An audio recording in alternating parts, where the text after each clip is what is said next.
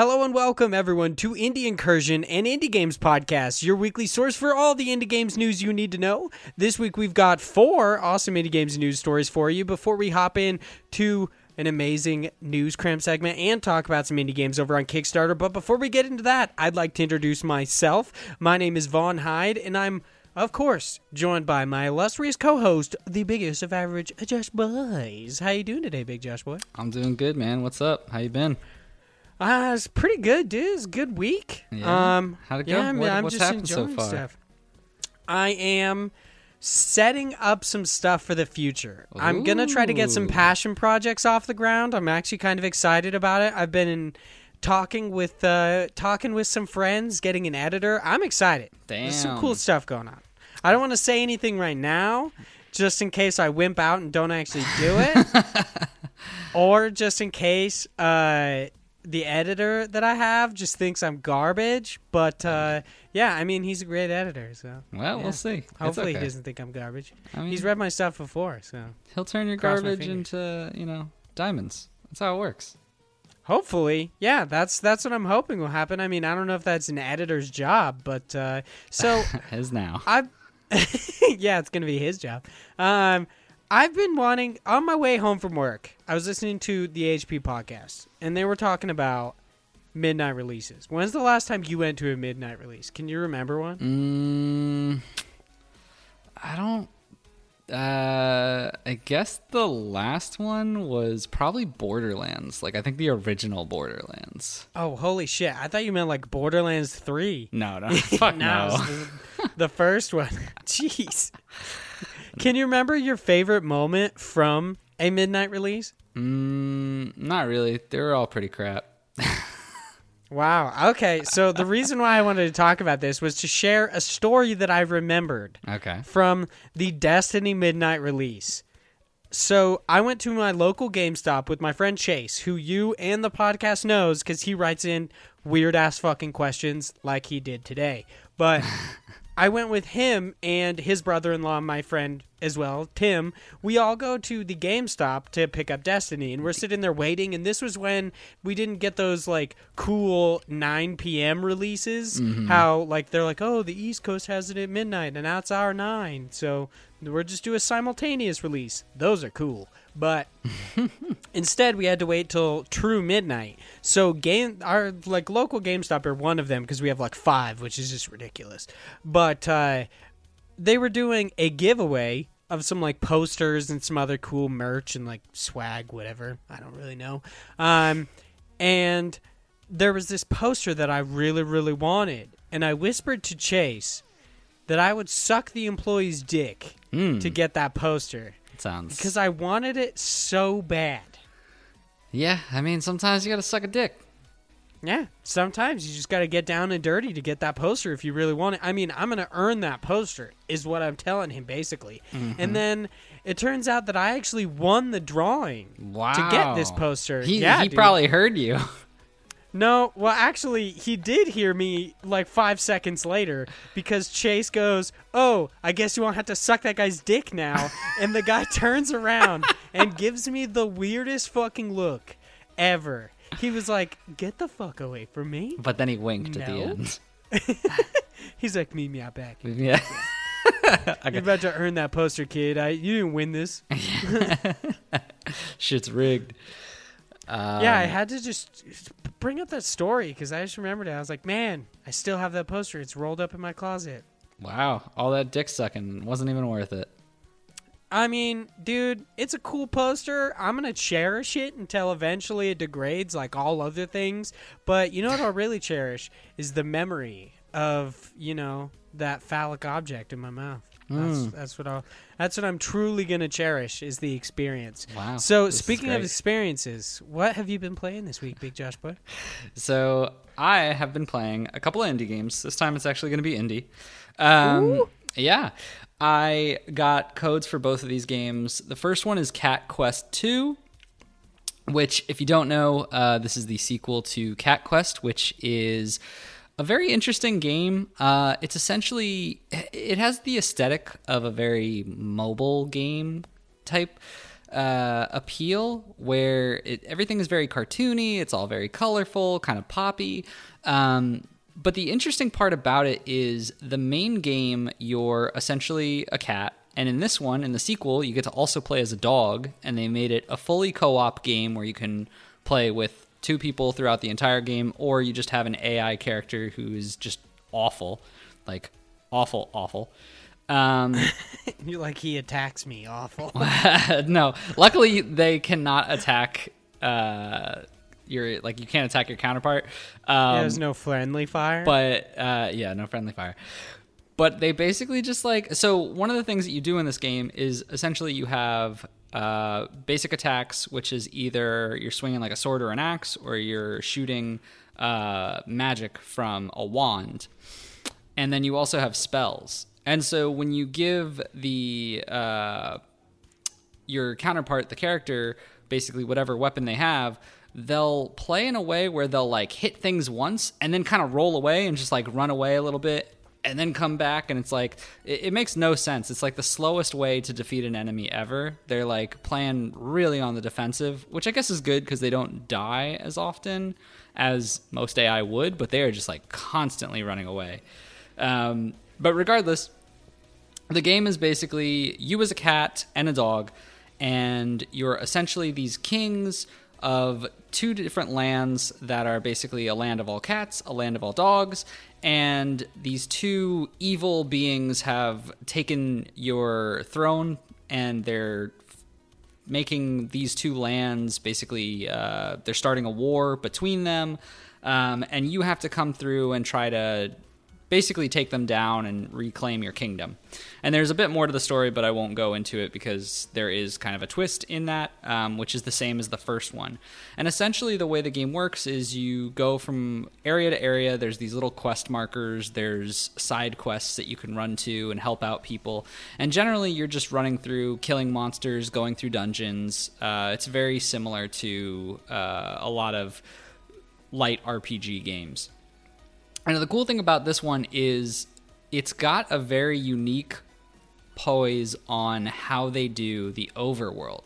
So in most RPGs, you think of a classic RPG, like a Chrono Trigger or the earlier Final Fantasies, where they had an overworld where you would have an area you would walk through, you would get to the point where the town would end and you're leaving the town, and then you would have this big kind of a picture of a map, and your little character would then walk across the map.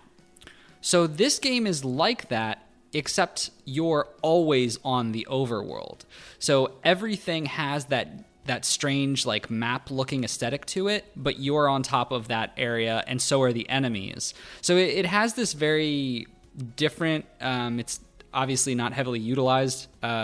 It's the only game I can really think of where they do this in the full entirety of the game, other than going into dungeons and then having another area, but traversal through the towns, there's enemies, there's people to talk to, they're all on top of the overworld, and that's essentially where you're running through. So it's a very unique perspective on how the game is set up, and there's a lot of cool parts to it from improvement-wise, adding the extra, bonus character of now making this game co-op. They've added new spells, a ton of new armor and weapons that you can get and upgrade. So there's a lot to it. It is a very casual game. I'll put that as a caveat to it, is that this isn't going to be a hardcore RPG that you play or, a hardcore adventure game. This is more of... it's just very quirky, cute, funny. It is fun, but a lot of it is stemmed down to do a quest where you go to one area, you fight a couple enemies, you come back and talk to the person. But there's a lot of the story elements to it that kind of bring it along, just because this game is full of puns. Every other word in this game is a pun, and it's always based on dogs or cats, which if you don't like that, you'll probably get super annoyed with this. I thought it was pretty funny, but even going through, there were some times where I was like, man, that one was really a stretch. They get pretty ridiculous with it. But I thought it was fun. I definitely enjoyed my time with it. I think if you've tried the original Cat Quest, it's going to be just more of what you love and added bonuses to it.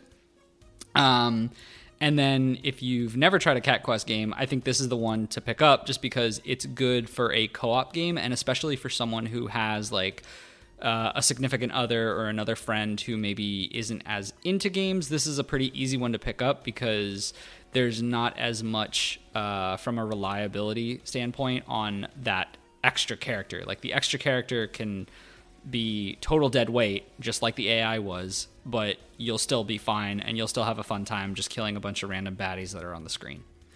But yeah, that was Cat Quest. It was pretty good. Yeah, you've been waiting for Cat Quest 2 for quite a while. Yeah, I have. I was pretty excited. And I was actually pretty excited because I reached out to the team because I had originally done an interview on the site that I write for, Parallax Media. And I had done an interview with them and I was like, hey, I don't know if you guys remember me, but I'm really excited about your game. Can I try it? And they were like, oh, yeah, sure. And I was like, oh, cool, which was very exciting. And obviously, shout out and super thankful for the team providing the code for me. So just keep that in mind. This was, a free copy for myself, but I still enjoyed it and I still would have gotten it if they didn't, just because I am a fan of what is now a series. And I believe, and this is kind of spoilers, but it seems like they're poised to also create a Cat Quest 3 after this. So pretty cool. Looking forward to that. But if you're a fan of this, you should pick up Cat Quest 2.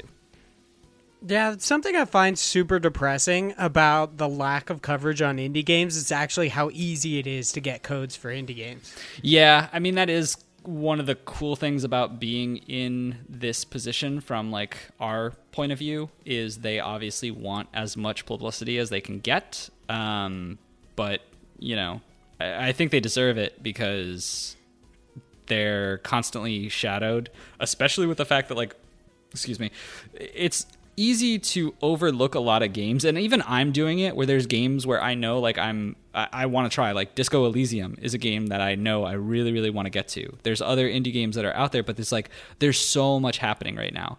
Like the game Legend of Bumbo, the one that was created by the Binding of Isaac developer, that came out yesterday, and I still haven't had a chance to pick it up. I even bought it. I still haven't had a chance to pick it up. Josh has cards in it. I mean, you've been passing over it? It's not really cards, actually, looking into it, and I'll talk more about it as we, get into that when I actually play the game, but it's more of like a weird mix of Candy Crush and like turn-based battle. I don't know, it's really weird. I'll have to play more of it, but I watched someone stream it, and I was like, this is a little odd. I don't know how I'm going to feel about the game, but we'll get to that more when I actually get my hands on it. But going back to my point is there's so much out there that it's really easy to overlook that. Like, especially with Nintendo blowing up right now for all the games that are coming out, Luigi's Mansion, Pokemon, like there's so much happening. Death Stranding is obviously out and people are going nuts about it. There's a lot because it's that season. It's the time where video games just become rapidly accessible, which is good. But from an indie developer perspective, they need all the help they can get for anyone talking about their games. So go check out Cat Quest 2. Yeah, that's why you guys listen to this podcast. Yeah. It's because you want to know about indie games. So, before you pick up Jedi Fallen Order, listen to this podcast, pick up Cat Quest 2, pick up The Legend of Bumbo. It's got cards. Josh loves it. Apparently it's like Candy Crush, which is probably the weirdest mix-up I've ever heard. But yeah, I'll talk more to that when I actually have some time in it, but it's going to be a weird one. And then I have another game I want to talk about before I shut up. So I also got from, I believe the developer is Pillow Castle Games. They came out with a game called Superliminal, which is super trippy. This is a game that when I believe it was in the Kind of Funny showcase a while back or another showcase of indie games, and I saw it and I was instantly like, oh my god, I need to play this. It's going to be amazing. And the reason why is because I love games that are puzzle based, but in a weird, mind boggling, trippy kind of way. It has a lot of tones that are very similar to the Stanley Parable, which is that walking kind of weird simulation game. It has a little bit of mix of Portal, just because of the announcer that's constantly talking to you. And I also think if anyone's played it, which I think this is a stretch, Antichamber, which is even like a crazier, trippier game that is amazing and everyone should check out. It has elements of that where the game is all about perspectives and changing your perspective to solve a puzzle that's in front of you. So the background of the game is essentially you're a participant in this lab where they're trying to use sleep therapy to solve an individual's problem with basically like depression or feeling overwhelmed and being defeated and not, having any initiative to do anything. And so you're in this sleep therapy session and you wake up, or it seems like you wake up because this alarm clock keeps ringing and you keep hitting the alarm clock, you keep walking out, and as you're doing it, you're noticing you're in these trials, these weird sleep trials where they make you do things where you have to play with perception. Basically, you'll get an item, like they'll give you a chess piece and they'll be like, hey, if you use perception to your advantage, you'll be able to change this. And you can go from having the chess piece on one side, if you look at it, walk up close to it, angle it in a certain way, and then push it off to the other side of the room. You'll essentially expand it in size, or you'll shrink it down depending on which way you're doing it, and that can go into your advantage to solve different puzzles. So it's all about changing the elements in the room based on just perceiving things in a different way, which is super cool. It can be a little frustrating at times, just because sometimes you really don't know what it's trying to actually have you do, which I've seen some reviews that they got really upset about it, but honestly I think it was amazing. I think there are some times where I was like, I'm not really too sure what to do here, but it's a puzzle game. That's what it's supposed to do. It's supposed to push you to think of things in a different way. So I loved it, and it's you doing those trials, and then eventually you go outside of the trial and you escape into this one subsector of it, and then you essentially get lost. And so this guy, the doctor, is talking to you over a stereo. Every so often you find stereos placed, and he'll basically say oh, don't worry, you're lost, we've never seen this happen before, but we're still trying to find you, just keep going forward through the trials, blah blah blah. And so it's you basically being oh, I don't know how to get out of here, I'm just gonna keep walking, going through, and you go through all these weird areas and strange illusions from your brain, and as you go deeper and deeper into the game, it just keeps getting trippier and trippier, and I just really loved it. It was such an interesting experience. I think that the story of it was pretty good too, and it has a really great message at the end overall. And it's only about a 3-hour-ish experience, which honestly, some people are always oh, I want the best bang for my buck, but in my time, just because I'm, kind of growing older, I value my time I don't want always a 40-hour game. And I think this was a perfect chunk of really cool puzzles, interesting ideas, a good story to go along with it, and, wrapped up into that nice 3-hour sitting that I was by the end of it, yeah, I had my fill. I think this game was great. It was definitely worth the time that I played it. Yeah, and even if you have the complaint that you want bigger bang for your buck, Superliminal is only $16.99, I guess, on the Epic Game Store. Yeah, it's not bad at all. But so I would say even a 3-hour experience, I mean, depending on the quality of the experience, might be worth $16.99, depending on what kind of games you like. It sounds like this one's pretty interesting. I've always wanted to get into games like the Witness, Stanley Parable. Mm-hmm. I have Indigo Prophecy in my head, but that's not it at all. There's another one that's really weird. I can't remember. It doesn't really matter. But I've always wanted to. Yeah, I've always wanted to get into these super weird puzzle games. They're so cool, and just never had the chance to. And I've always thought perspective puzzles were really, really cool. Yeah. When you'd see. Go ahead, man. It's really interesting because there's a lot of things where you'll walk into a room and you'll see things that are painted just in a weird way, and you'll have to go to the room at a certain angle, look at that weird painting, and you'll notice like, oh, this is actually like a giant Rubik's Cube looking piece. And as you're looking at it, when you align it perfectly, it'll just click and you'll be able to then grab it out of the air. And you're like, oh, now I can use this and like use it as a way to get out of a room or something like that. So there's a lot of those little types of puzzles that are very interesting. That sounds really, really cool. And I think I haven't played the game. I should tell everybody that. But the way it sounds like it's like ambiguous nature might be really, really cool and lend to the difficulty of the puzzles. Like not knowing what you're supposed to do, like you said, is kind of the point of a puzzle. Yeah, there's some things in there where like I would do it and I would like some pieces you get. You're like it kind of clicks and you're like, oh yeah, I obviously need to make this bigger. I turn it into a ramp. I can get out of here. Like whatever it is. Like those are usually the more obvious puzzles that come up from it.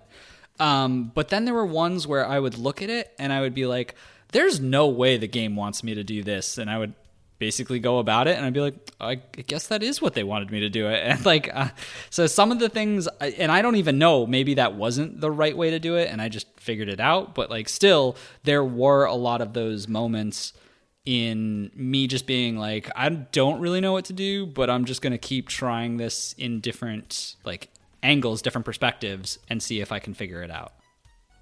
Oh, nice.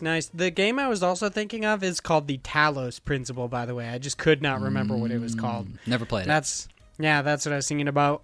Speaking of playing games, I've just been playing freaking Fallout 4, dude. And I've technically been also playing another game, but I can't talk about it because this podcast will go up before the embargo is done, which is annoying. But yeah, playing a bunch of Fallout 4, enjoying it. I'm excited to get into some cool indie games that are coming up. Astroneer is finally coming to PS4, I believe, on the 15th. So I'm definitely going to be picking that one up. It's been on Xbox One and PC for a long time, and I've always thought its art style was really, really cool. But I'm just a PC shill, dude. Not PC, freaking PS4 shill. Are you sure? You want to come to my side of things? I can come convert to the PC, now, baby. It's time. It's never a better time to convert. I'm gonna be honest. Those Steam cards are really getting me there. I might have to do that. I've been thinking about, and this is gonna annoy you. I've been thinking about buying Hyperlight Drifter on PC on Steam just to get the Steam cards. You are so ridiculous. They're so cool. No. I just think they're so awesome, and the fact that you can sell them is so weird and interesting. The Steam client of having those different valuables of cards and little like collectibles and in-game items that you can sell on the Steam store is actually pretty cool. They changed, and I know I'm kind of going on a weird tangent, but they recently, a couple years back, changed it where you have to like log in through the authenticator and like wait a certain time period for things to sell, which is kind of annoying. But originally, you could just sell whatever you want, and I used to do that all the time and just basically sell all the cards. So I would get, a couple bucks, and I'd be like, oh, next time something goes on sale, I just buy a game with it from all these cards that I don't want because suckers like you keep buying them. I would never buy a card. That is just dumb. I don't know why you'd buy one. I like to earn them. Because the game does not give you all the cards. That is a good point. Yeah, they're randomized. Yeah, you get a randomized number of drops for how many cards the game comes with. So if the game comes with 9 different cards, it'll probably drop only 4 of them. If it comes with 6 cards, it will probably drop 3 of them. And the shitty part about it is sometimes you'll get the same card 2 times or 3 times, and you're like, well, great, I don't need this card, I want the other ones.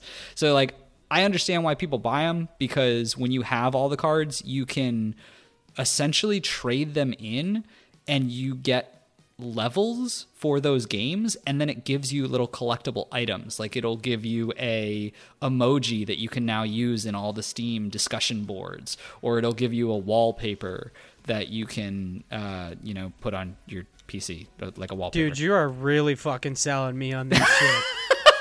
That's not what I'm trying to awesome. do, but yeah, that's what you can do. Yeah, I love how you try to dissuade me from popping over to PC on Steam and just getting all these freaking cards, and I'm like, man, this sounds like a dream. Trophies be damned, fucking Steam cards all the way. This is awesome. I mean, I mean, there's also achievements there too, so it's not like... Nah, fuck that. Okay, so I do actually have a question. When do you get these cards? I've gotten them just like randomly. It is You random. said that there might be like 9 times. Can you just keep playing the game and No. hopefully get more cards? No, so what happens... Well, kind of. So what happens is essentially each game has a limited number of drops that you'll always get. So you'll always get, like I said, if it's 6 cards in total, it'll be usually like 3 drops. If you have more cards, there'll be more additional drops. But it's never going to be the amount of cards that it totals, and it's always going to be just randomly as you play, and it usually is within the first hour or so of playing the game. It'll trickle a couple of cards out at you, however many drops you have. What it does is like eventually cap. Yeah, so it'll be just like the 3 is the cap, essentially. That's bullshit. So what That's happens? dumb. What happens is every so often, and it's super rare. Every so often, it'll be like, "Hey, a random card pack," and it'll just give you a random card pack for a random game, and it doesn't always have to be something you're playing. It'll just be a random one that you have in your Steam library, and it'll be like, "Here's 5 cards in this pack. Open your pack up," and it'll be like, "Okay." I don't know what, like, I still to this day don't know what really triggers it. It just sometimes it shows up in my Steam library, and I'm like, "Oh, okay," and then I'll usually sell those. You're telling me that this gaming platform at times will give me gifts? To an extent, yes. Dude, you should, I don't know, maybe you should work in PR or something for Steam, because you got me, bro. Like, I'm sold on these freaking cards. But speaking of big change-ups, let's hop into the news. Yeah. Sound good? Yeah. You excited now? Our first news story is over on Polygon. It is written by Michael McWhirter, maybe. I've said his name Wow, like 5 that is times. a long last name. Yeah, he's got an awesome name. This is PlayStation Worldwide Studios president Shuhei Yoshida steps down. There's a new shakeup at PlayStation as Shuhei Yoshida is stepping down as president of Sony Interactive Entertainment's Worldwide Studio. Replacing him is Herman Holst, managing director and co-founder of Guerrilla Games, the developers behind Killzone and most recently Horizon Zero Dawn. Yoshida will be remaining with Sony, however, as the head of a newly formed initiative that will focus on nurturing external independent creators. In a press release, the president and CEO of Sony Interactive Entertainment, Sony Raimi, Jim Ryan, called Holst. I don't really care about Holst. This is pretty much. I just want to know about Shuhei Yoshida. You don't care That's about the only Holst? part. He's the new guy. Come on, Well, man. yeah. He's the new big guy, and that's really awesome for him. I don't know if that's really going to shake up a lot of what's happening at Sony. I hope it does, but the bigger deal about this is really for like Shuhei Yoshida for me. Yoshida's new role will concentrate on our diverse community of independent developers, ensuring that they have the tools, technology, and services to reach PlayStation's large community of gamers successfully, according to Sony. Everybody knows how passionate Shu is about independent games. They are lifeblood of the industry. They are the lifeblood of the industry is what I'm assuming he's supposed to be saying. They are Close the lifeblood of the industry, making our content portfolio as special for our gamers. Ryan said, "These wildly creative experiences deserve focus and a champion like Shu at PlayStation who will ensure the entire SIE organization works together to better engage with independent developers through a culture of supporting and celebrating their contributions to PlayStation platforms." This is, I mean, it's a big deal for me. I'm really excited about it. Sony, I was bummed when Sony came out and said, we talked about it on the podcast a while ago. There was an article over on gamesindustry.biz. I believe it was in actually an interview with Jim Ryan where he said that PlayStation is actually going to be focusing on the larger AAA developed games when PlayStation 5 comes out. And I'm not going to say that they're not going to do that, but it's nice that they're at least seemingly gearing up in every direction, both AAA and independent, and they're actually kind of like, they have this new liaison. They have this new, ambassador to indie games over at Sony, and I think that's awesome.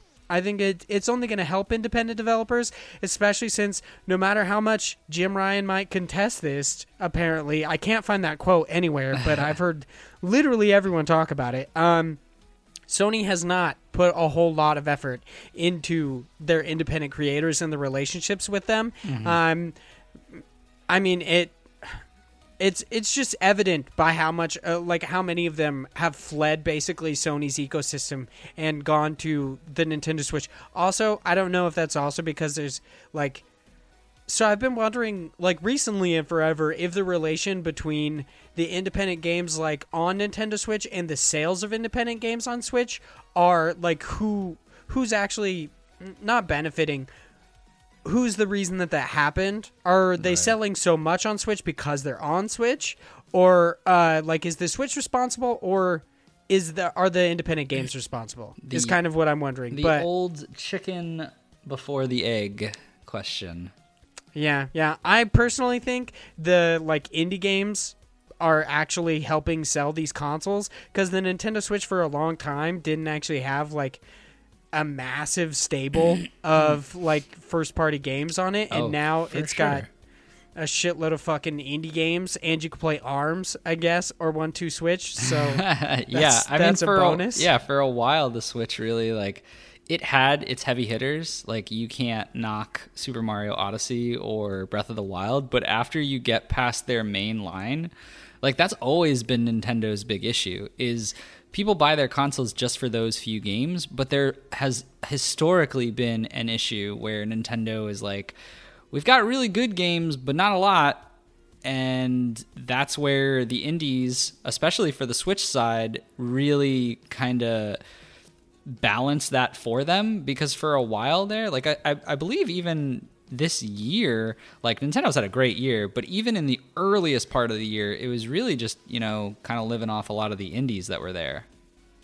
I would assume so, yeah. Because they haven't, until, I think, Super Mario, Mario Maker 2, did they have, another big release since, its launch year? I think in January they had the remake of the Super Mario Brothers, the Wii U. The Wii U game. one? Yeah, that was ported over to Switch? Yeah. Well, yeah, I guess it was just a port. But, yeah, so I think That's they still had a big deal. Apparently it's one of the best Mario games I've heard. I don't think so, but okay. I don't know. That's probably a bad opinion. That was probably a hot take from Jared Petty or something, but I'm not 100% sure. Whatever. I mean, Super Mario World and Super Mario Bros. 3, those are the classics. So, can't beat them. So, how do you feel about Shuhei Yoshida now having this kind of integral position at Sony, where he's just going to be interacting with independent developers? I mean, you're not a PlayStation guy, really. You have a PlayStation, but it's not your main console. Yeah. So, how do you feel about it? I don't really care. I mean, I don't mean to be, negative. I think it's cool. I think it's what PlayStation, I don't know why I was gonna call them just PS5. I think it's what PlayStation needs to do. It's a smart take, because going full in on just their platform exclusives is great. But I think that ultimately they're going to run into the same kind of issues that, I was mentioning, Nintendo had if they do try to do something like that, where if they leverage themselves to just that and they're not pushing for any of those indie games to come to their system, people are going to find the games that they want in other areas. And if they're not constantly in your ecosystem, you're losing money, because it's going to make them less likely to get something like PS Now or whatever they have. I really don't know, because I just don't. Because PlayStation Now is a thing. Yeah, see, I'm kind of with it. Whatever they have. I don't know, man. They're doing something over there, those PlayStation boys and girls. Yeah, I don't know. I think it's the right move. I think it's good from an indie perspective, but I think it's going to be really hard to sway in one direction, just because Nintendo has really grasped that, and I don't think that's going to go away anytime soon until... I don't know. I feel like it's the perfect area for a lot of those indie games, because it gives people a very cheap entrance into it. Yeah. I personally think that Sony is just gearing up. They want to make sure that either way the PlayStation 5's like launch goes, they are prepared, because historically PS3 did not launch especially well because the price was excessively high. And there was a time when there weren't a whole lot of exclusives to push the sale of PS3, but what kept them alive was actually indies. The same thing goes for the PlayStation Vita. What kept it alive was indie games. Right. So I think they're kind of just covering their asses. They're like, hey, just in case our first party stable isn't like the massive system sellers that we think they're going to be, we can fall back on indie games. I mean, it's smart because historically the popularity of consoles has always flip-flopped between generations. So it's technically Xbox's turn. Yeah, or maybe, I mean, it's like never Nintendo's turn. I mean, because Nintendo kind of they pave their own just road. do their own yeah, thing. they really do. They're like the console wars is literally just Xbox going up against PlayStation. Nintendo has no concerns with that because Nintendo etches out its own area. Like you'll never be able to play a game that is Nintendo on anything other than that. And you'll always have these weird, quirky elements that you won't find anywhere else. Like, it's just what Nintendo does. It's a whole different beast. Yeah. Speaking of a whole different beast, let's move on to our next news story. This one is over on GameScoop. Make it sound like it's bad. What the fuck? GameSpot. No, I'm like, I have like some nasal issues because I'm getting over a cold, and I'm just like super fucking shit up. I mean, I just fuck shit up normally. That's true. It's time for Video Game 20 Questions. So this one is over on GameSpot. It is written by Eddie McCook. I feel like eventually we're gonna actually like, I might meet this guy later in life and be hope like, we do. I've been fucking your name up for years. Mr. McCook. So this is Dragon Age Riders' new musical adventure game reaches funding goal. Chorus, a musical adventure, the next game from Dragon Age writer David Gator, I'm going to say, which is a dope name, or Guider, either way, that's a dope name, has reached its funding target, meaning production is now officially set to begin. The game crossed its 600,000 funding target on November 5th. It currently stands at 612,756 at press time, which is 102% of their funding goal. I think it's actually gone even higher now. It's over on Fig. Damn. The developers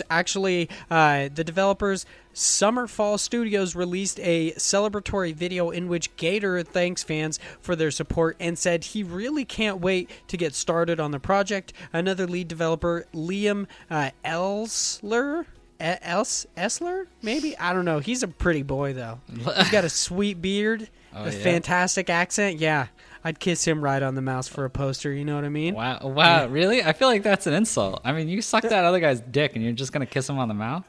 Well, this guy seems classy. He doesn't work at fucking GameStop. You're right. I'm not having to blow a dude that's making $7 an hour. Nah, dude. This fucking guy, he makes video games. Yeah, you got to wine and dine him first. And then just slob on the knob like corn on the cob. Get me all the posters, you know what I mean? This is such a gross episode. Liam Essler said, thank you so much, composer Austin. I don't know why they had to include that quote. It was literally just thank you so much. Composer Austin Wintry added, thank you. That's crazy. We hope to do you proud.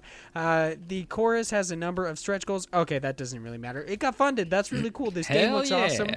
Yeah, there's big names on this. Most notably, there is Troy Baker, who's like, I don't know what his title specifically was. It said something like voice lead or something weird in their actual trailer on Fig. It was a little odd, but that's really cool. They also either Anthony Rapp said he wanted to be included in this, or he actually is. He is one of the characters on Star Trek Discovery, and he's actually been on like Kind of Funny Games Daily, I think twice. He seems like a really cool dude. He's very eclectic and weird, and apparently has an obsession with Bloodborne, which is pretty cool. Everyone's obsessed with Bloodborne, by the way. It's a little weird. For sure. I feel like I need to get into it. Nope. Fuck that.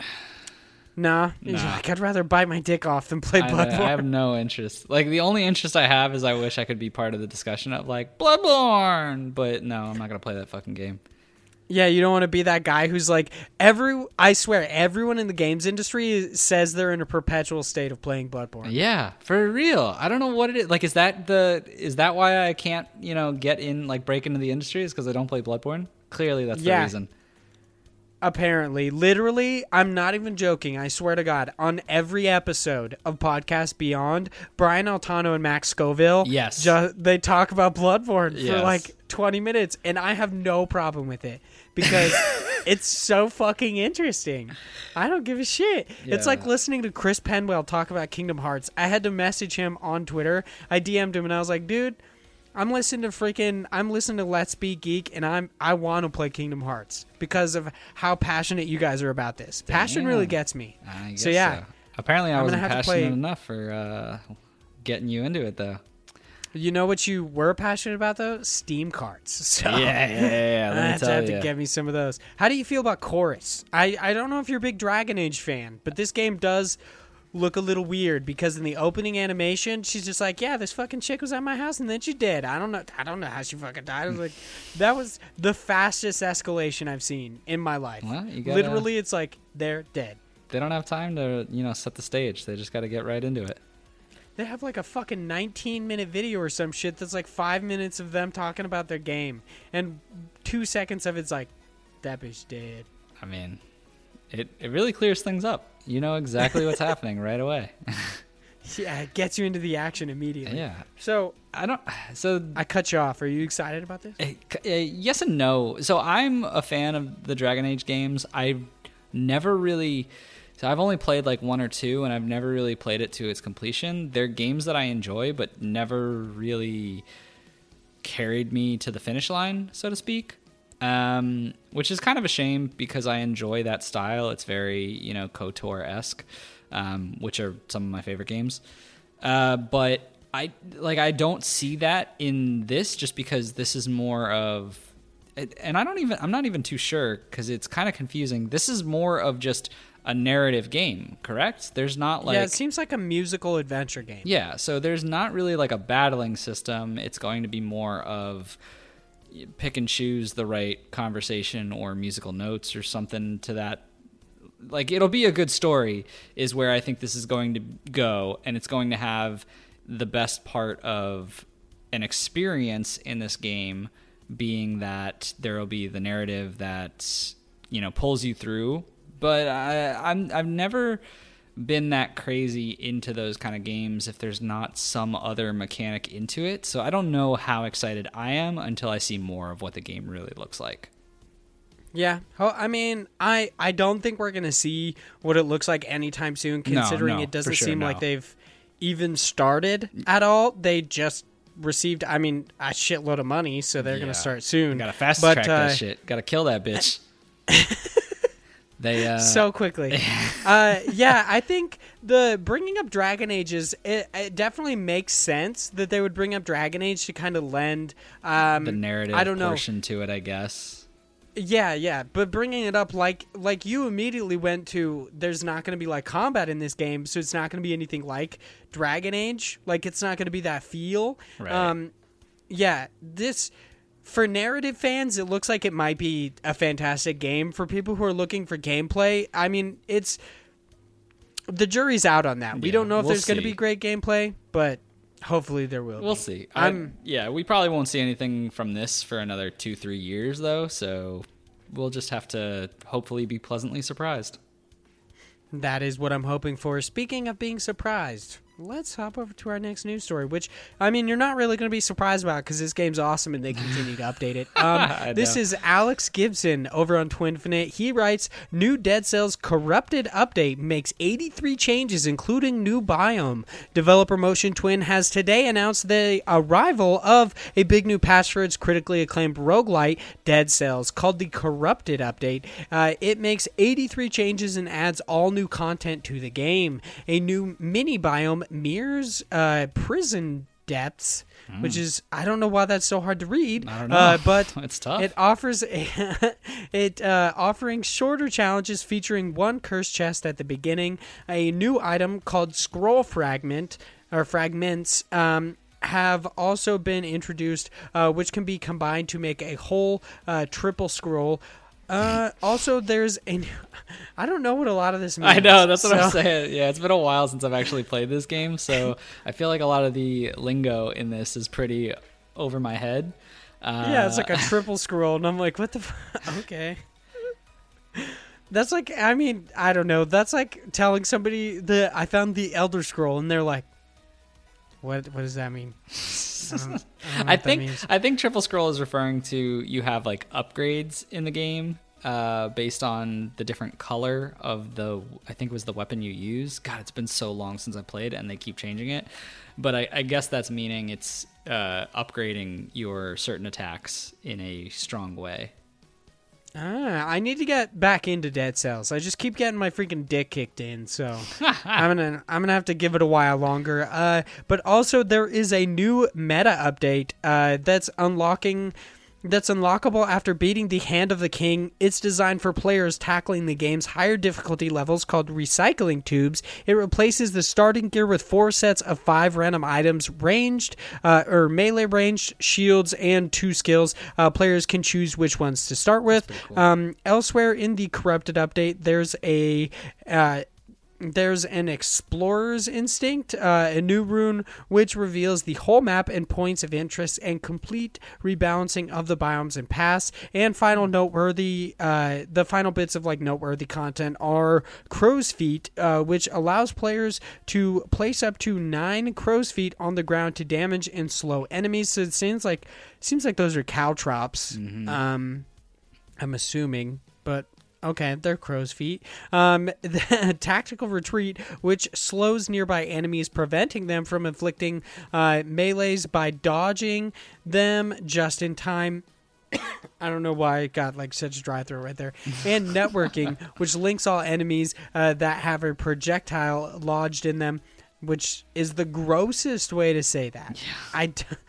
Sounds so disgusting. Which shares the damage taken between all of those guys. So are you excited about this? Are you going to get back into Dead Cells? It was just put on Xbox Game Pass, I know. think, that's actually what I was thinking a couple weeks ago. I think I'm just going to load it up there and just start fresh because I don't remember anything. And because there's been so many changes since I played when it was in early access that I feel like just going into it completely new is probably the right way to do it. And I have it on Xbox Game Pass, so I should probably just load it up there. So it actually is on the PC version, correct? Because you don't actually have an Xbox One. I do not. But I believe it is part of Xbox Game Pass PC. Let me double check just to be sure so I can be, horribly upset in a second that my plans aren't going to work. Just horribly upset. Sometimes it happens. I mean, it is a roguelite, so no matter where you enter into it, you pretty much get the tutorial because there is none. So yeah, but it'd be nice if it was just there. Yeah, did you get knockoff caltrops too? I know. Crow's feet. Fucking crow's feet. It's you can play Dead Cells with Xbox Game Pass for PC. Hell yeah! Like I just biding time. It's you just become Tony the Tiger. It happens. Sometimes it happens, All right, so not disappointed, and maybe I'll play and talk about it next week. But probably not because I have a lot of games to still play. We'll see. All right, let's bring down this podcast because speaking of disappointments, our last news article for today is over on Nintendo Life. It is written by Gavin Lane. Dude, new fucking writer over on Nintendo Life, I swear. It's not one of the 2 we've heard of. This one's Gavin Lane. Okay, guys? He writes, Kickstarter canceled for Vertebreaker, the retro platformer from Sonic Mania devs. We actually talked about this last week in God Bless the Crowd. We did. So this is an interesting update. It's pretty depressing. It's really depressing.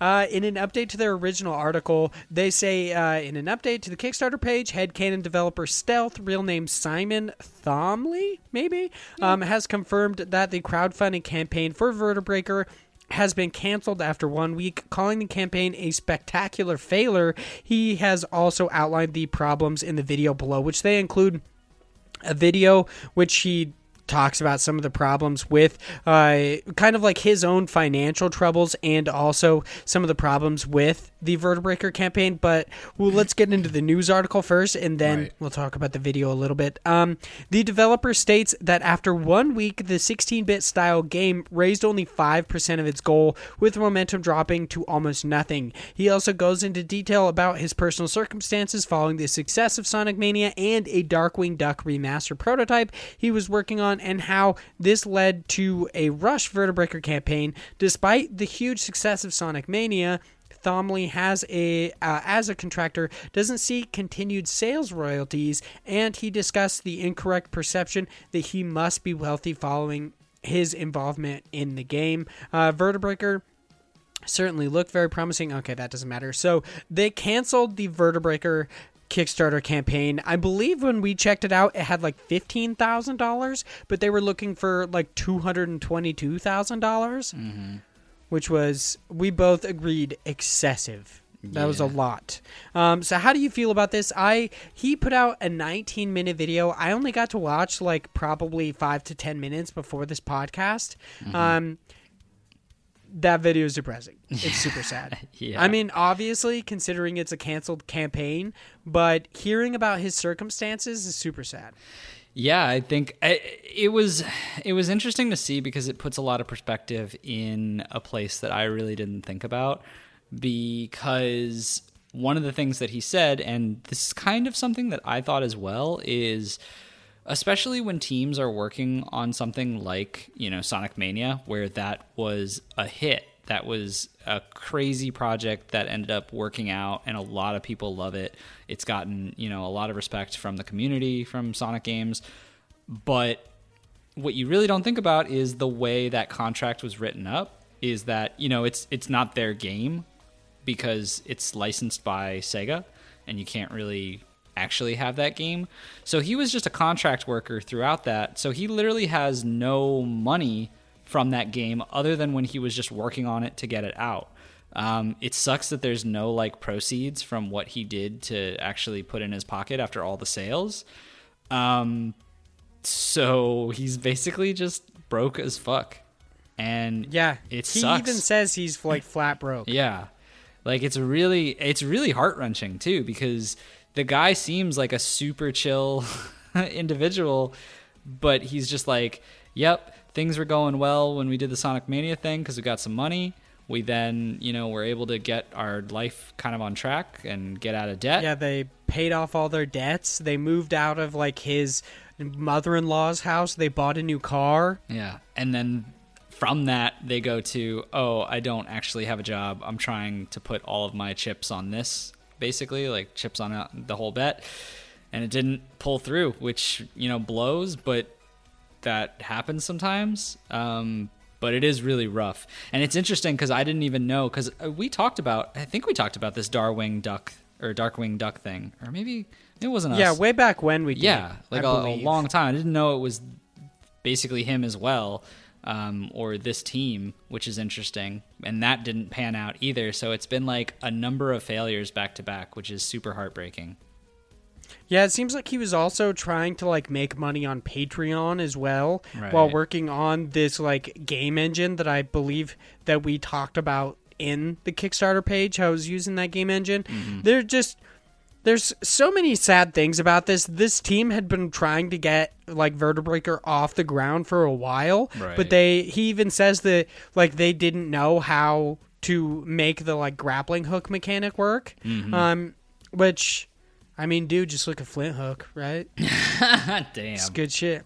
No, I'm just kidding. I imagine they were probably trying to get it off the ground by the time that around the time that Flint Hook came out, but yeah, this is just really sad in general. It's sad to hear an indie game developer going through hardships. It's sad to hear anybody going through hardships. Exactly. But also, it just super sucks because knowing everything that went into Sonic Mania, they were originally creating it not necessarily to be this large commercial product, but it was just a fan game. They just wanted a good Sonic game. And like you said, the community reception and critical reception of this, it's highly regarded. People say this is like the best Sonic game in years.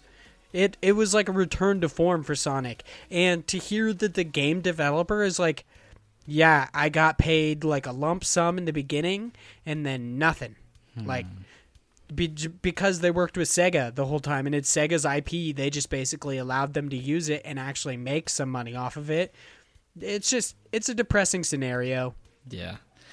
Well, we'll see. Hopefully they're able to do something and come back with, a more appealing Kickstarter, whether that being changing the funding goal, like the actual tiered price that they have right now, or if that's finding some way to make it a little bit more appealing to a wider audience. I don't know. As well as adding like real stretch goals other than just adding to the team. Yeah. Like there wasn't any real, like, we talked about this last week. Their stretch goals weren't necessarily like things that would help things that would be cool for consumers. They were instead things that would help the developer, which is really, really cool. But typically, I would say your standard like purchaser or backer of Kickstarter games aren't necessarily thinking they're doing it to help the developer. They're doing it to get in on the ground floor of something they think is cool. They're doing it for themselves. Yeah, exactly. You're not going to sell that idea to anyone. It's a nice to have kind of a thing. Yeah, it's really sad. I'm glad we brought you guys down right before we hop into some news cram. Hell yeah. Let's get crammed! News Cram is our weekly wrap-up segment where we, the hosts of Indie Incursion and Indie Games Podcast, cram you full of all sorts of indie games news. This week, we actually have 3 different quick news story for you. Before we hop into some new stuff, no deals for you this week. Sorry about that. I just couldn't find any really good ones. It's okay. I actually just couldn't find any in general because nobody's fucking putting out news stories about indie games. It's annoying as shit. It takes me seriously like a couple hours to find the amount of indie games news stories that I have. Oof. Yeah, it's depressing. So, our first quick news story this week is actually a follow-up from last week. Word comes by way of Nintendo Life that Super Rare Games, sole physical publisher of Image Inform's most recent release, SteamWorld Quest, has confirmed that depending on the sales of the aforementioned SteamWorld title, they've been given the go-ahead to release both SteamWorld Heist and SteamWorld Dig physically, yet no consoles are confirmed at this point. Heist is You gonna buy those big bad boys? Yeah, I mean, I loved Heist. I might. Who knows? Who am I kidding? I will say, the big, I would say, the big allure to collectors with the Super Rare Games SteamWorld Quest is that not only is SteamWorld Quest only on the Nintendo Switch, but they're only physically publishing it. They are exclusively physically publishing this versus SteamWorld Heist and Dig have already been published physically. Right. So I don't know if it's going to see as large of a return as SteamWorld Quest would, and I would assume that would actually kind of go poorly for them because they're assuming that they would also get I'm assuming that they're assuming that they will get as much or a decent amount of sales from doing Quest and Heist, but Dig and Heist, but I doubt they will because they already exist physically. Yeah, I mean, I don't see them getting a lot on Heist. I think Dig is more of a thing just because they have, the nostalgia of that's really where they started kind of a thing, and many people from this series who are, supporters of the SteamWorld games always have such high regards for Dig. But I do agree with you. I think that's an interesting point. I don't think they're in the mindset where I mean, they're such old games. I feel like you can't be tricked into thinking you're going to make, buco bucks from something that old where it's at a point where it's old in the fact that it hasn't been out, for a good amount of time, but it's not old enough where it's classic kind of, oh, this is so retro kind of a thing. You know what I mean? I think it's a weird time for them to try to re-release something like that. Yeah, and plus the added benefit of the line of retail that they're in is that they basically cater to collectors. People who buy these games they're there to collect it. Right. Otherwise, you would just buy the digital copy. So I imagine it'll still be alluring that they could purchase this, like have a Nintendo Switch copy Maybe. to fill out like their full Switch collection, because people do that. As well as, this is also reported by Nintendo Life, that Gentle Love, in conjunction with Yacht Club Games, are releasing a new album featuring lullaby versions of your favorite Shovel Knight songs. The album will be released this holiday on a plethora of listening services, as well as a limited physical release. I think they said in the article that they're only doing 3,000 CDs as the limited physical release. So if you guys want to get it on disc, make sure you keep an eye out for that this holiday. And in the article, they actually included some of the tracks. This sounds dope. It sounds good. I will say it slaps. I'm not going to say it's a banger. I'm never going to say anything's a banger. On. But it's just like our podcast. I'm not going to say it. That shit slaps, though. That's good stuff. I listened to it for a solid, 40 minutes, and there's only, 3 songs, and each of them are, 2 minutes long. Damn. So, yeah, it's, a nice mix of, I don't know, it's, hushed tones. It's got, sweet saxophone and stuff. It's really relaxing, which makes sense, considering they're meant to be, lullaby versions. Yeah, that's pretty interesting. So that checks out. I guess they accomplished what they were going for. Yeah, nice. And lastly, another boutique limited run service has popped up and is called Game Fairy. For their first release, they'll be publishing Bridge Constructor Portal exclusively on the Nintendo Switch, but there are only 3,000 copies available, and pre-orders will go live on November 13th. So if you're listening to this and want a copy, you better hurry. November 13th is actually when we're recording this. Ooh. So by the time you're hearing this, it's the 15th. So hopefully you can actually pick up a copy of Bridge Constructor Portal. I'm not going to guarantee you can, but there are I don't know how popular this game is, but there are really popular limited run games that I purchased days after. So, and this isn't necessarily a big collector's edition. So, I don't think it's going to be I don't think it'll sell out really, really quickly is what I'm saying. Yeah. I mean, we could just tweet about it now. Yeah, after the podcast maybe we should tweet about it. Maybe. We'll do it. Now let's hop into some new stuff. Our first 3 items in new stuff come by way of Nintendo Life, where it's reported that by the time you're listening to this, Mad Games Tycoon, a game development simulator, will be available on Nintendo Switch. Retro 2D platformer Blue Kid 2 will be released on the Nintendo Switch November 18th. And last but not least, Jamestown Plus will be released on the Nintendo Switch on December 12th. Now we're moving over to GameSpot, where it's reported that reverse horror game Carrion will hit store shelves on the Xbox One and PC in 2020, as well as the news that Eclectic Wadham, by the developers of Katamari, will finally release on PlayStation 4 and PC through the Epic Game Store on December 7th. Also, hell yeah. Not 7th, it's the 17th, by the way. And I don't know why I said Katamari. I feel like I got that right, but I was pronouncing it weird. Katamari. Instead of Katamari, yeah. I was like, Katamari. It's like calamari, but with a T. Little cat. Yeah. This game's got dancing poop in it. I mean, if a game hopefully that sells it. If a game doesn't have dancing poop, it's not my kind of game. You know what I'm saying? Sounds like Wadham is your kind of game. Oh, hell yeah. And lastly, We Happy Few is getting its final DLC, which will be releasing on November 19th. Now over on Polygon, where it is reported that highly anticipated follow-up to The Binding of Isaac: The Legend of Bumbo is now on PC via Steam. Hell yeah. Yeah. I need to get that audio of me saying that just clipped and just keep playing it. Adds a soundboard. Yeah, can we do that? Hell yeah.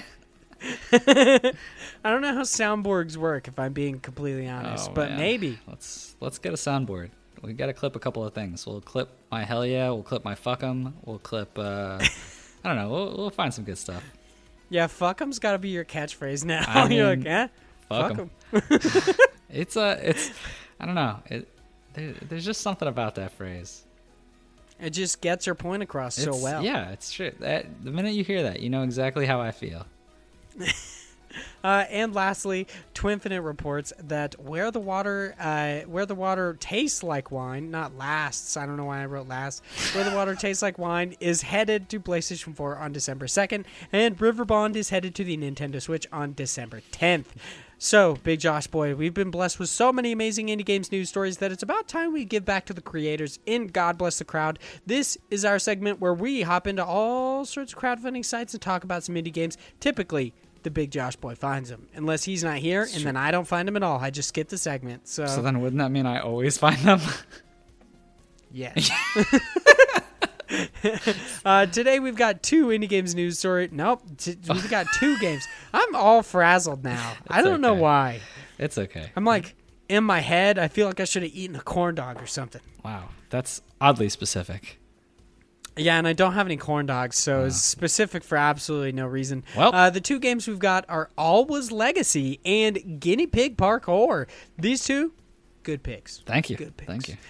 So Alwa's Legacy, this is over on Kickstarter. It is a modern retro adventure game filled with magic, secrets, and exploration. The team is going for a $25,738 goal. Mm-hmm. I don't know why that tripped me up so much either. That was weird.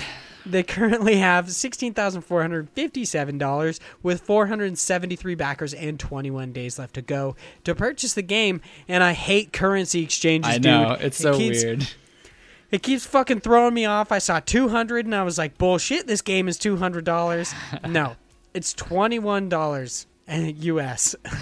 So what do you feel about Alwa's Legacy? It looks pretty legit, honestly. It's very old school, obviously. It seems to be going for very similar to like a Super Nintendo kind of feel to it, with I guess a little bit more, because it's obviously animated in a way that's a little bit crisper and cleaner than it would have been back on the Super Nintendo.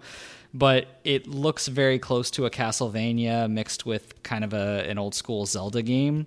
It looks really good, to be honest. I think that this, from what they have already, seems very polished, which is not always the norm with these kind of games. And I think there's a good variety of spells, a good variety of different enemies that I'm seeing, of various things that you have to do. I like how there's certain areas where you have like a floating ability, and there's these spikes on the ground that you have to use. You can make bubbles and jump on those. You can make little like square things that you throw at enemies. There seems to be a good amount of variability in the different types of actions that you can take in the game. I don't know how well that will translate into the actual world itself, but so far from what I've seen, it definitely has a lot of promise to it. They do point out on their Kickstarter page that you can customize the way you play with their upgrade system. You could choose how you want to play: explorative, offensive, or strategic. It's your choice. Mm-hmm. Yeah, this game seems really cool. I was actually expecting you to kind of talk shit about the gameplay, because I thought that some of the combat just didn't look as like crisp as it could. The spells look really interesting, mm-hmm. but when it comes down to like some of the like melee attack, the slashing just does not look good. No, it does not. But this is early alpha footage. Yeah, that's kind of why I'm not really attacking them for that. I definitely think if they don't clean it up a bit, it'll be kind of an issue. But what it would essentially boil down to is, I hope that if they're not going to put much emphasis into the sword play, they'll instead have it with more of these unique type of abilities. Because if anything, it's one of those, if you're building your own character, I would just go into the heavy side of, I want to do a bunch of spells and fight my way through the game in unique abilities that are available, rather than just walking up and hacking and slashing. Because it seems like that's one of the appeals to this game, as opposed to just playing it like a Zelda style of just running up to an enemy and doing like a spin attack or something like that. Yeah, something that I find really, really cool about this game, I mean, since we're on the subject, mm-hmm. is actually the depth of spells it seems to have. That it's not just like these attack spells, which we constantly see in Metroidvanias and retro games, where they might like boast a lot of spells, but the majority of them are actually just different cool attack spells. Similar to like Wizard of Legend mm-hmm. has a lot of spells, but most of them are offensive or possibly defensive spells, whereas this game has like weird maneuverability spells where you can like hover. They have kind of like the force field that you can set over spikes to hover. Like you said, they have that kind of like gelatinous cube. Yeah. That's really cool. That doubles as kind of like this defensive wall as well as an attack. They have the bubbles, which seem to help you with your maneuverability because you can use them as platforms. The game just looks really, really cool, I think. And I also, there's two things that I really, really love about this. If you say the slimes. No, I wasn't actually going to say that because I haven't seen a just straight up slime. They have that cube, but it's not sentient. Oh, fuck. Really? Scroll down right before the part that talks about the music composer. Oh, shit. That's a cute-ass slime, big boy. It's got the eye. I love that slime design. It's so cool. It reminds me a lot of the slime design in Moonlighter. Mm-hmm. But Moonlighter, they're like red, and they have like one really big eye versus these are green and a small eye. No, what I was going to say is the pixel art looks really, really good in just the standard, like, it's like to the side 2D, where it has the chibi characters. And then when they go in to actually do the conversations, it has their portraits. And damn, those look good. They look fantastic, which is typically, I don't want to say not the case. Normally, like with games with like, conversation bubbles and stuff like this, like specifically I'm thinking of Don't Give Up. When it originally was like placed on Kickstarter, it had like kind of it's like rough looking pixel art, but then when you went into the conversations, it was also like rough pixel art, but just larger characters, which they then updated to make it like these really, really nice hand-drawn characters, which I really loved, to make one side of it pretty, in a way, is kind of what I'm getting at. But both are pretty. It's got its standard pixel art, which looks great, and I love its cute chibi characters. And then it has this conversation system that has these awesome pixel portraits. I really, really like this. I think this game looks really cool. Yeah, I mean, this was a good pick. Good pick. Oh, I thank you. It's there's a lot of things going well for them in this. I think this will I'd be very shocked if this didn't make it, first off, because it's very close to its goal already. It's a good, what is this, like 60-ish%? Oh my god, the slimes also crawl on the ceiling. Fuck yeah, dude. This game's awesome. And they still have 21 days to go, so I assume that this is going to get picked up. I don't know if this is going to be a game I'll right away back. But it's something that I'm going to be watching and definitely want to see kind of how it progresses, because I'm sure they're going to make it. And over time, I'm sure will want this game depending on how it transforms at the end. Yeah, and something that's also cool is they're shooting toward seemingly all platforms for the most part. They're aiming toward Nintendo Switch, Steam, PlayStation 4, Xbox One, and GOG. And I don't see anywhere where it's saying that any of those are hidden behind kind of stretch goals like normal. Mm-hmm. So that's pretty dope. I like that they're just, I like that their initial thought is to put it on all consoles instead of just kind of like, oh, we're going to put it on PC, maybe Nintendo Switch, and then as a stretch goal, PS4. Right. Yeah, I mean, it's a weird thing to do because you're marketing to a specific audience. Which in some cases is seen as a little negative, just because one might argue that if you think your audience is going to obviously want it on a certain platform, to put it behind a paywall of, oh, we need extra money because your intention is saying those individuals are going to shell out because they're like, oh, well, I really want it for the Switch, so I'll do it. There's also, you could think of that on the flip side of some people won't put in money until they see it get closer to that, just because they're like, oh, well, if it's not even close, I'm not going to back it if I don't have the obvious me getting it on my platform. But it all depends on like how you're looking at it. I obviously would rather it just be available to all consoles, but there's also a lot more that goes into that, and more, beginner type of, weird way to put it, but some of the more not as veteran and beginner Kickstarter individuals who sign up and have their project and they want to do this, they might not know how to go about that. They might understand that there are obvious initial negative parts to trying to get that acceptance and going into putting the amount of code that you have to use for each different port, the amount of work that goes into it, the amount of money. There's a lot of resource and investment that goes into this, and for some, they really just can't do it. So it has to be a stretch goal because they don't anticipate having the money or the time for that, for the specific game. Yeah. At the risk of sounding like kind of weird and using this in somewhat of a derogatory way, they might be pulling like a Platonic, where they're like promising things in the Kickstarter that they might not actually like. That might just not be feasible. Like they're saying that they want to bring it to all these consoles, which luckily they do actually have their timeline. Where there's Fuck, I like scrolled up and now I gotta scroll all the way back down.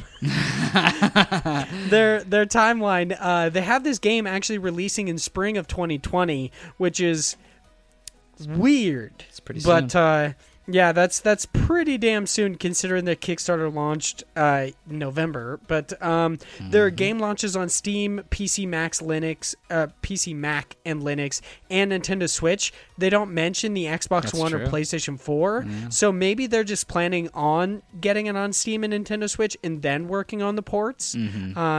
But I'm also kind of interested because normally we talk about the like large sums of money that people are asking for, Right. but these guys aren't asking for very much money, and there's like seemingly like 6 to 8 people working on this, like including their like external team, their like music composer, their sound designer. Like there's like 6 to Right. 8 people. Yeah, I think that goes into the obvious reality that this game is at a state that's pretty set for release. I think the last bit of money that they're asking for is just enough to get them over the line, whereas the problem is with Kickstarters is every person is starting at a different part of the development phase for games. They only need that much because they probably have a lot of it done, and they've already sank excess money that was probably part of that team that they had originally into what is now this game, so that, you know, in that sense, they're not asking for as much. But that's just because the difference between like this and Vertebreaker is Vertebreaker was nowhere near as polished as this game is, because they're about ready to release in, you know, what is it, basically like half a year. Yeah, spring 2020, so just about half a year. Yeah, that's what they're shooting for. Yeah, I get what you're saying. This game looks good already, and I definitely think it's going to hit its goal, especially with 21 days left to go. And I hope it does, because it looks really, really cool. I'm going to have to actually try out the demo. The only thing, like I said, that I actually have a problem with is that weird-ass looking fucking like staff strike. It just looks so weird. But like we prefaced it with, it is like alpha footage, so there is that. But let's talk about Guinea Pig Parkour. This is inspired by the animated platformers, cartoon shows, and graphic adventure games of the 90s. This team is looking for $20,000. That is their goal. They currently have $11,165 with 602 backers and 22 days left to go. Supposedly, this is a solo developer, but I guess the music and sound effects were done by Fat Bard. So, like, on Twitter the other day, I saw that. yeah, Greg Lobanov posted like a question asking why people call themselves solo developers when they work with like music composers and stuff like that, which I guess because they're solo developing the game itself. Solo game developer. Yeah, he does actually point that out. I believe he says several times in the Kickstarter that he's a solo game developer. Like he does point out that there's like the music and sound effects are made by this Fat Bard person. But the game itself, to get in on your introductory tier, which I do appreciate that both of these games do not have that bullshit thanks tier. They both just start off with, this is how much it is for the game. For Alwa's Legacy, it was $21. For Guinea Pig Parkour, it's $10. And that's the early one. Then is 15 for the normal, but this game looks dope. Yeah. Like, it's a mix both between this, like, really solid animated platformer and just your normal adventure game. It reminds me a lot of Pajama Sam, which is really weird because that was not animated very well. But this game really is. It looks dope. Yeah, that's the thing. So I've been seeing, it was kind of strange when I finally saw it on Kickstarter, because I've seen the animation that's been happening for this game for like so long. I had followed the developer on Twitter like a long time ago, and I just kept seeing this, and I was like, this is so cool. Like, what the hell is this? And it was just like animation of him jumping around and going through things, and I had always thought, wow, that's pretty cool, but I didn't think anything was actually coming of it. And then when I saw this, I was like, oh man, that's that guinea pig. He's actually running around, and it looks so crisp and clean. And actually it's weird because a lot of this doesn't look like gameplay. It looks like a weird just cartoon that you're watching because of how fluid everything is. So yeah, this is animated really, really well. Yeah, so that's one of the things, like, if that alone is kind of what's pushing me to be like, oh, this is, going to be worth bang for your buck, is just because it's such an interesting type of experience. But looking through, it actually looks kind of fun. Like, there's the fight sequence with this plumber that looks really crazy. Like, I wouldn't have expected this. But once again, it looks to a degree where it's like, it almost looks scripted because it's just so clean with the animation style to it.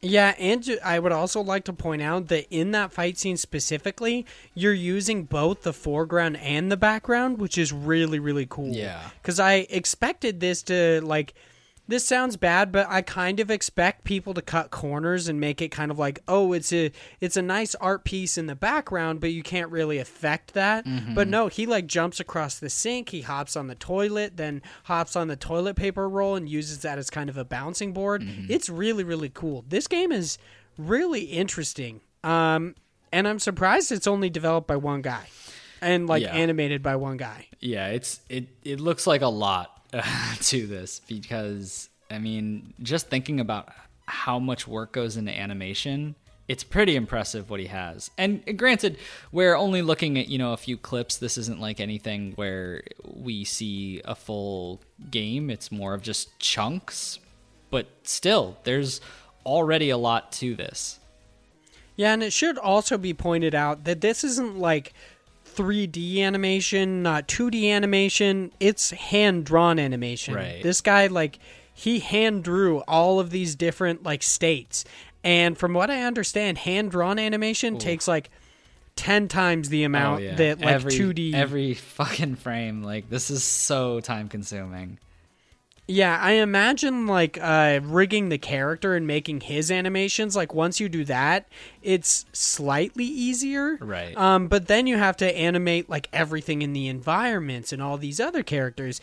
This game is super impressive. That's honestly if I had to describe this Kickstarter in one word, it's just impressive. Yeah. Plus, it's given me, real hardcore Rocko's Modern Life vibes, and I love that cartoon. Yeah, it seems kind of wacky, and it's, heavily inspired by the 90s. Mm-hmm. Yeah, it reminds me, I didn't watch Rocko's Modern Life, which is, a hit on my fanboy card, I guess. Oof. But it's just, hardcore 90s. 90s Nickelodeon, that's what this fucking this game looks like.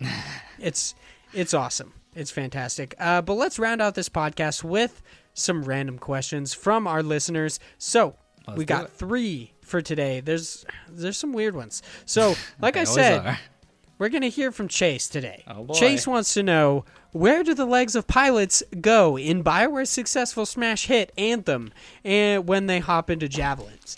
Did you play Anthem? No, I did not, but I do have a theory. Okay, let's hear it. All right, and we talked a little bit about this before, but clearly this goes into what we talked about on the last episode. So they actually cut off their legs each time they get in and then become the suit itself. Ah, so they're jacking in. They're wiring in. Yeah. So have you actually seen the suits that they wear, the javelin suits? Yeah, I've seen them. their legs are so weird. They giving them a second look, it's slightly more plausible. But when you really get a look at these legs, at times they're bent like fucking raptor legs.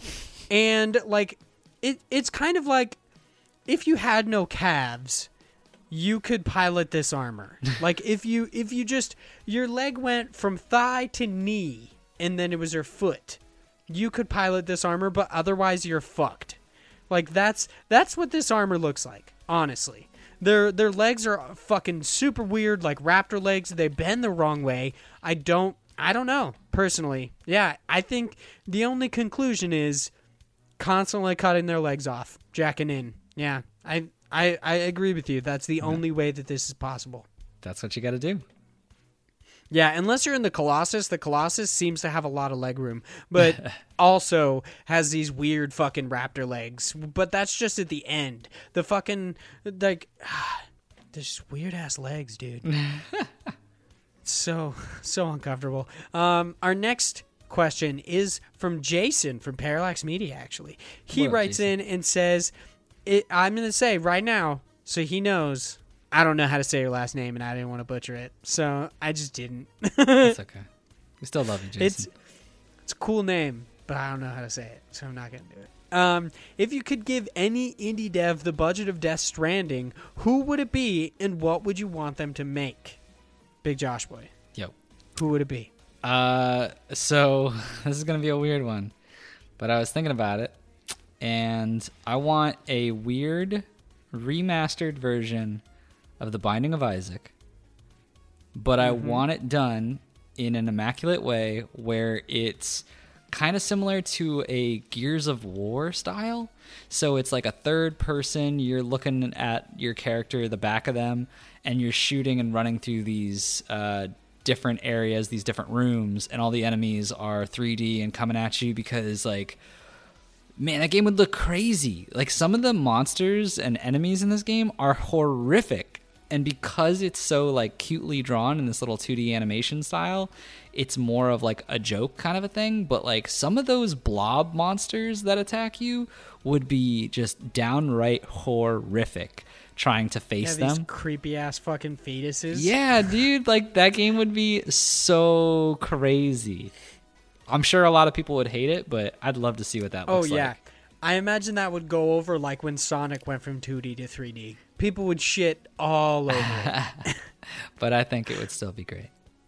Yeah, it would be really interesting to see these poop and like fucking fetus monsters. I'd be super excited to see those. For me, it's kind of a cop-out. I would just give Team Cherry all the money. Make a fucking Quirrell game, dude. You're already making Hornet. Make Quirrell. Mm-hmm. My boy Quirrell. He got done dirty. I don't believe the rumors. I'm not going to ruin anything, but I don't believe it. Just telling anybody who knows what happened to him. Yeah. I don't believe it. A Bug's Life. It's bullshit. Good time. Yeah. It is A Bug's Life. And I just want more of that lore. I know we've got Silksong coming up probably next year, but hopefully. I can't wait. I just want more, dude. I'll give Team Cherry all the money to fucking give me some more Bug Boy games. I mean, I'm sure they're not going to stop. I hope. I mean, it's kind of like if they continue to make Hollow Knight games, I would somewhat feel bad, similar to the way I feel bad for Yacht Club having to basically like just consistently make Shovel Knight. Right. But I guess if they do these spin-off games, like they're making Silksong where you play as Hornet, and if they did fucking Quarrel, dude, there's like new gameplay mechanics, let alone the fact that it's like totally different environments. Hornet is seemingly being taken to an entirely different kingdom. We also don't know the timeline, whether this is before or after Hollow Nest, and the events of Hollow Knight, as far as I know. So I'm just super fucking stoked to play Silksong, and I just want Team Cherry to make more. And I hope they don't get sick of it. Yeah. And if they do, fucking, I don't know, make something cool, guys. I mean, I don't think they will, though, because kind of what you were alluding to, this is like a totally different game. Yes, it's in that same kind of genre of a Metroidvania. It's in the same type of world because they're those bugs, and it is a recurring character, but it's a whole new kingdom. It's going to be a large slew of different environments and different characters to interact with. It's different mechanics that were built into this. So I don't think that this is going to be a thing where they finish this game and they're like, wow, I'm, exhausted on this type of world, just because it's something that was so fresh and so new in the same light of things.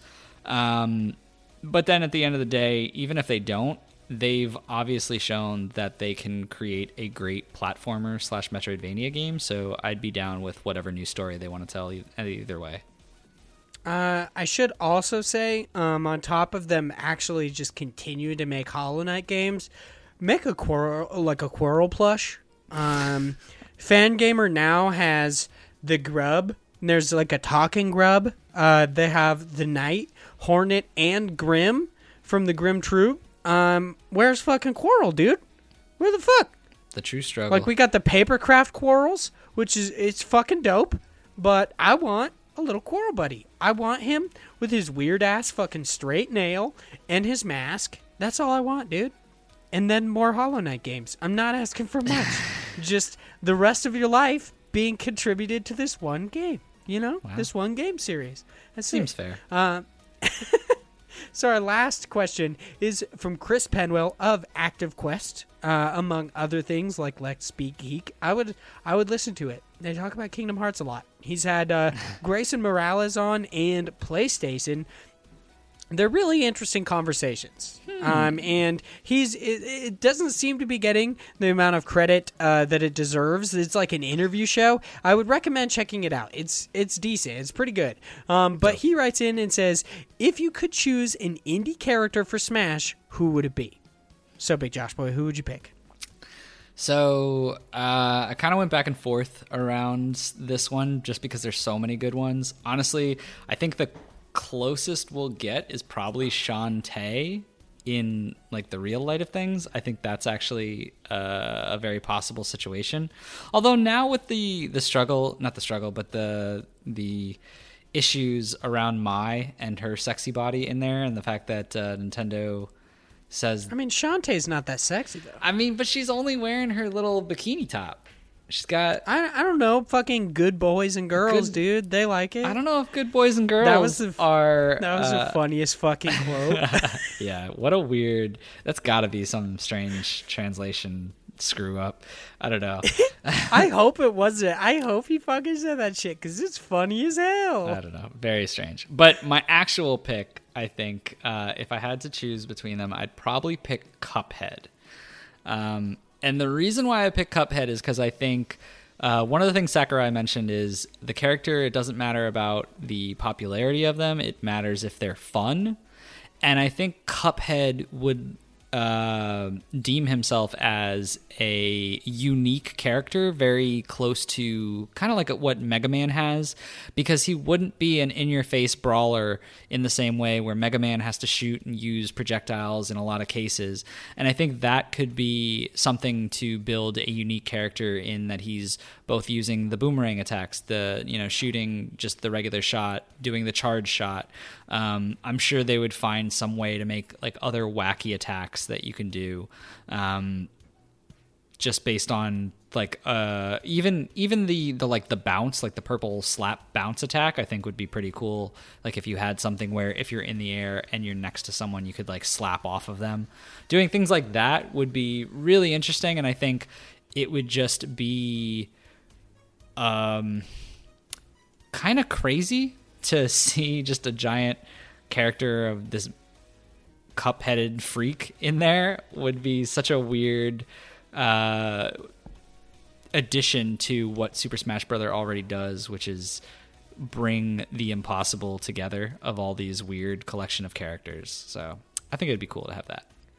I mean, let alone how fucking cool the stage would be. Yeah, it would be awesome. Yeah. It would have that fucking live jazz band just ripping shit out. Oh yeah, the soundtrack is probably one of my favorite things about Cuphead. Like, it's so good. Yeah, Cuphead is the only soundtrack I own on vinyl.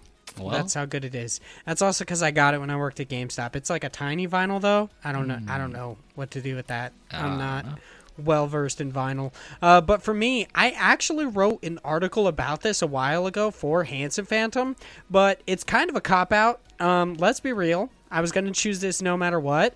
Quirrell. Fuck the Knight. Fuck Hornet. Make Quirrell a character in Smash. No. Do it. No, actually, I would choose the Knight. I think he would play so well. Of course, he would just be another swordsman. I think he would play a lot like... Yeah, because there's a million of them. He would play a lot like Shulk because you could switch out different charms and stuff like that. I think that would be so fucking cool, let alone, like, all of his abilities would work so well. Mm-hmm. So he has, like, the Mothwing Cloak would be really, really cool, both for, like, I believe the Mothwing Cloak actually allows him to dash, and then there are, like, other abilities that would allow him to have, like, a recovery and shoot projectiles. So I think that the Knight would actually be a really, really cool character to play in Smash, as well as, and this would break the game, so I know that they absolutely will never do it, but I think that Flint Hook would be such a fucking cool character in Smash. I mean, Joker has that kind of like grappling hook thing as well, so I don't think it would break the game necessarily. Yeah, and Link has his like hook shot, but that's not necessarily what I'm talking about. I'm talking about his time belt, because he can slow down time. So I could see that being a big issue. I mean, it would probably be something like Bayonetta has something kind of like that, but then again, that's their smash attack where she'll put like a slowdown on time and be able to attack people and then use her ultimate. I mean, you could do a similar thing for Flint Hook, though. You could make it his like ultimate, and his standard abilities would pretty much be like bombs, his like blaster, and then his recovery, and the majority of like I would say his like platforming would be done with his hook shot. Right. Because it's not, it's kind of different than Link's hook shot. Link's hook shot is more to like grab people and pull them toward him, where I feel as like Flint Hook would be more of like pulling himself away. It would be more about maneuverability than Link's, because Link's recovery is like sweeping his sword, which I'm going to be honest, I don't know how that works, just considering momentum, but I guess, you know... It's a fucking video game. Who gives a shit? I'm talking about putting bugs in it. So I mean, yeah. Whatever. Nothing makes sense in the world of Super Smash. But I would check out my article because I included both of those characters in it. I also think I might have included the Drifter from Hyper Light Drifter. I was actually surprised that wasn't your first one. So I thought about it. I think I had almost written it in that article, and then I didn't. I think I just quickly like shouted out to it because the Drifter is a playable character in Brawl Out, which is also on the Nintendo Switch. I actually haven't. I haven't played it, but I want to play as the Drifter. But that's the end of this podcast. Thank you guys so much for listening. If you liked it, make sure to follow us on Twitter at IndiePod. I'm trying to be more active on there. I'm liking stuff. I'm trying to tweet. I tweeted about fucking bees wearing hats. Yeah. Bee Simulator seems weird. like the game of the fucking year, dude. That's it, right there. Bee Simulator. Check it out. It looks dope. Bees wear hats. They look real cute. You can follow me at Hyde Legion on Twitter. That's HYDELEGION. You can follow Josh at _Jorsh90. That one's pretty easy. I'm not going to spell that one out. Nope. Unless you need to know how to spell Jorsh, which is like Josh, but with an R. It's true. Yeah, right in the middle. It's not that hard. And please, if you guys like this podcast, make sure to leave us a review, whatever you can on your podcast service, especially iTunes. It'll help us with algorithms. It'll help us reach out to more people, and it'll help just get this podcast out there. Yeah. And spread the word, the gospel of indie games. This is what we're really trying to do here. We're trying to make a cult of indie games. Wait a minute. I don't know about that. Well, you know what? I'll take that back because we don't like the label cult. We're kind of like how multi-level marketing doesn't like to be called pyramid schemes. We're like that of a cult. Yeah. Okay. We're like a heretical religious organization, but for video games. Yeah, that sounds better. Yeah, it sounds much better. It doesn't sound creepy at all. That's it for this episode of Indie Incursion and Indie Games Podcast. Thank you guys so much for listening, and we'll see you guys next week. Bye, guys.